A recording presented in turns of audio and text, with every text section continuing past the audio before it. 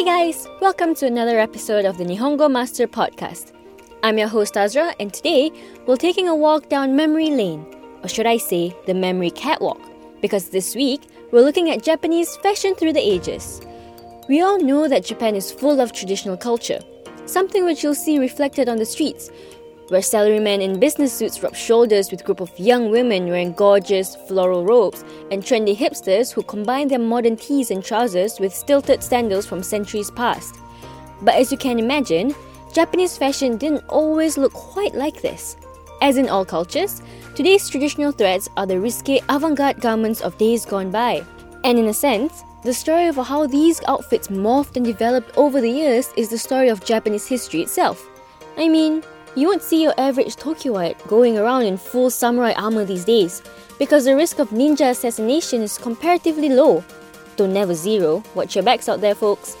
Instead, you'll see the majority of them in Western business attire, but you'd have looked like an alien in a spacesuit if you rocked up in a shirt and tie before Japan opened to the West in the 19th century. What I'm saying is, fashion reflects the times. So grab your best kimono and let's take a stroll through Japanese fashion through the ages. First off, we're going way back to the pre-1600s. Japan was heavily influenced by the Chinese in these early days in everything from food to language, so it's only natural that the clothing was as well. During the Asuka era, 538 to 710, and Nara era, 710 to 794, Chinese fashion was the primary style of clothing in Japan. Women wore tarikubi, robes with crossed collars, while men wore round-necked robes called agekubi. These collars have to be worn left over right, following the Chinese tradition. The long hakama skirt and a split trouser style called umabori were also borrowed from the Tang Dynasty, and you can still see them worn over kimonos by both men and women today. It was only in the Heian era, 794 to 1185, that there was a shift in not only the fashion, but the overall culture of Nippon as a whole, when the identity of Japan became more distinct from China. When China's Tang Dynasty declined in dramatic and bloody fashion, Japan turned its eye inwards. The result was the burst of homegrown arts, architecture, poetry, and of course, clothing. We all know what's the most famous Japanese traditional clothing piece is. It's definitely the kimono, a long robe with short, wide sleeves. It made its grand debut in the Heian era. Kimono literally translates to thing to wear, which doesn't win any prizes for imagination because it was considered an everyday essential rather than a decorative piece. The short-sleeved style of kimono-like robe popular in those days were known as kosude. This served as the base layer upon which the fancier garments would be layered on. Layer in Japanese is reiya. Commoners were also wearing kosude-style clothing, just without the fancy layers on top. They weren't allowed to wear the dress of the aristocrats, so their solution was to make a similar kind that suited the manual labor lifestyle. Meanwhile, the Chinese agekubi and tarikubi went out of fashion, and only the members of the imperial family wore them for extremely special occasions. Usually, the kimonos were made from plain material, but high-ranking people of the imperial court had theirs made in brocades and top-quality silk. Sometimes, upper-class women donned the juni hitoe, a 12-layered ensemble that could weigh up to 20 kilograms. It's hard enough to trudge through a humid Japanese summer in a t-shirt and shorts, so that basically sounds less fashion statement and more death sentence. Even on casual occasions, women would wear at least 2 or 3 layers, with each layer's hem and sleeves peeking out from underneath the others. Never mind catcalling, in those days, even looking at a woman's face directly was a big no-no. With eye contact out of the window, women had to find a way to low-key flirt with the boys. They would subtly swish their kimono-clad arms past bamboo screens. Plenty of novels and poems from the Heian period took that as a romantic gesture, although it's unlikely to get you anything but confused looks if you try that at a bar nowadays. Colour played quite a big role too, as it was an indicator of rank. Brighter colours meant you were someone important, as the rarer dyes were obviously quite expensive. Purple, murasaki, was the highest and grey the lowest, with 12 main divisions overall. Even within each rank, there were subdivisions. The darker the shade, the higher the rank. So if you plan on time travelling, ditch the whites and the yellows from your suitcase, unless you want to be looked down on like a newbie intern.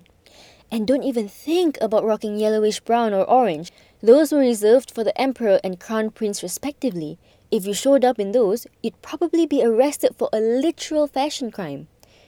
Whatever your opinions on modern fashion, nobody ever got locked in a castle dungeon over acid-wash jeans or socks and sandals, unfortunately.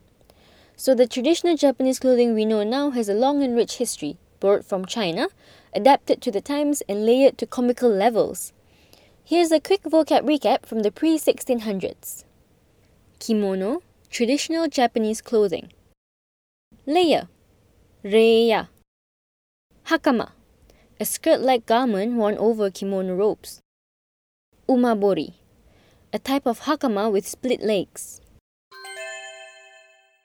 Now we move on to the Edo era, when the Tokugawa shogunate came into power and brought peace and stability to Japan for about 250 years. Everything seemed pretty chill at the start of the era of peace, until the shogun passed some pretty restrictive clothing laws. Only the nobles and military class were allowed to wear the most luxurious fabrics. Anything silk and satin, pattern and brocade was limited to the high ranks. This law allowed people to strut their social status and power, because it would be several centuries yet until Louis Vuitton shoes and Gucci handbags allowed people to do that without the need for legal backing. And just like these modern fashion houses, the kimono makers of the Edo era realized they could make a killing by helping the wealthy elite show off their wealthiness and eliteness as ostentatiously as possible. The traditional garment became an art form, and that called for greater manufacturing capabilities and developments of embroidery skills for new patterns. The wealth from the higher-ups trickled down to the merchant class, and with it a nice helping of the arts, culture and fashion. Back in the Heian era, the yukata was worn by the nobles after a bath. It's kind of similar to kimono, only it's usually made from cotton or linen, extremely lightweight and worn loosely. The word yukata actually comes from yu to mean bath and katabira to mean underclothing. During the Edo period, when public baths became more common, even the commoners were using yukata, and you'll still see them worn as the lightest summer kimono today. Initially, Japanese robes were tied off with cords, but during the Edo era, these were switched out for obi, thick sashes that wrap around the waist. On formal occasions, women would wear a 30cm wide ornate obi known as the maru obi, which holds all the layers of the kimono together neatly. This ultra-formal version is still worn during traditional weddings. As the commoner class became more fashionable, the noble class, aside from picking up extremely luxurious kimono, also took to wearing the haori, an outerwear piece worn over the kimono. This thigh-length flowing jacket was pioneered by the geisha, but both genders could be seen wearing it after the craze caught on. Most of the time, it was worn to protect the kimono from getting wet or dirty when they were out and about. Similarly, a pair of geta sandals protected the hem of the robes from dragging through the dirt, because these wooden shoes are raised up a couple of inches off the ground by two wooden blocks on each sole. During festivals and other special events, you'd also have seen plenty of people fitting about wearing a similar but shorter style of outerwear, the happi. This thin and colourful garment would be embroidered with the family crest, or mon in Japanese, of an important lord in brown or blue, and worn by his lackeys so he could easily identify them. The Japanese love a good uniform, so the trend quickly caught on among all sorts of groups from firefighters to fishermen. Head to any summer festival parade in Japan and you'll see all sorts of bright and beautiful happi, which usually single out individuals from specific areas of the city or individual dance troupes. One quirk of upper-class Edo-era fashion was a hangover from Japan's bloody past. The samurai class will also often wear a lightweight chainmail vest underneath all of the fancy clothes. Like I said, ninja, you can never be too careful. So in short, the Edo era marked an important time in the history of Japanese fashion, as things got a bit more comfortable for everyday people. They could start to enjoy some of the finer things in life. And sure, they were banned from wearing silk, but big whoop. If I'm a 17th century farmer, do you really think I could afford silk anyway? I'm just happy my village isn't being burnt to the ground. So here's a recap of the vocab from the Edo era. These clothes are still in use today, so they're worth remembering. Yukata, a loose kimono worn after a bath or in summer. Haori, a loose jacket usually worn over a kimono. Geta, traditional wooden raised sandals. Obi, a thick sash which ties around the waist of a kimono. Hapi, an overcoat with a family crest emblazoned on it, originally for men but now worn by both genders. And we move on to the Meiji era, arguably the most significant time in Japanese fashion's evolution. Before this time, Japan was sealed off from the Western world, but thanks to the Meiji Restoration, this all changed. Suddenly, everyone from the street vendors to the emperor himself was obsessed with all things Western. That included everything from education and business practices to military tech and political theory. What's more, all these activities in the country put more and more citizens at work. After World War I, there was a huge rise in the middle class. With more people working, more businesses raking in profits, and more taxes to be collected, there was a whole lot of money going around, some into the pockets of these middle-class people who, in turn, looked to ride the wave of Western fashion. I mean, their old wardrobes were hardly going to cut it when the emperor had issued a mandate in 1971 for all officials to wear Western clothes during work and official events. Boy, did that mandate really affect the streets.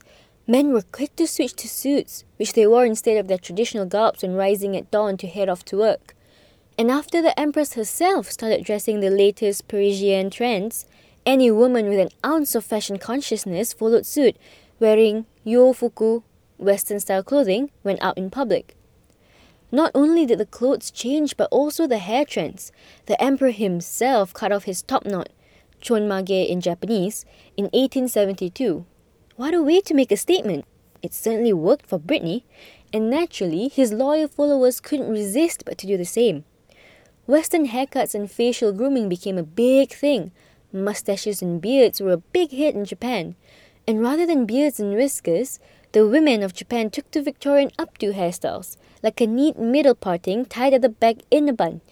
Even the schools took the emperor's mandate seriously. The Meiji era saw the birth of gakuran, a male school uniform that's basically translated to Western-style clothes for uniform. You can't miss it. The standing collar known as tsumeeri was based on the Prussian Waffenrock, a kind of outerwear worn by German military. What about the female uniform, you ask? Well, it wasn't until later that the seirafuku, sailor-style school uniform, came into the picture, inspired by the British Royal Navy uniform. If you've watched any Japanese TV shows or movies, you've almost definitely seen this iconic outfit. While the streets were taken over by the Western influences, the same wasn't true of Japanese homes.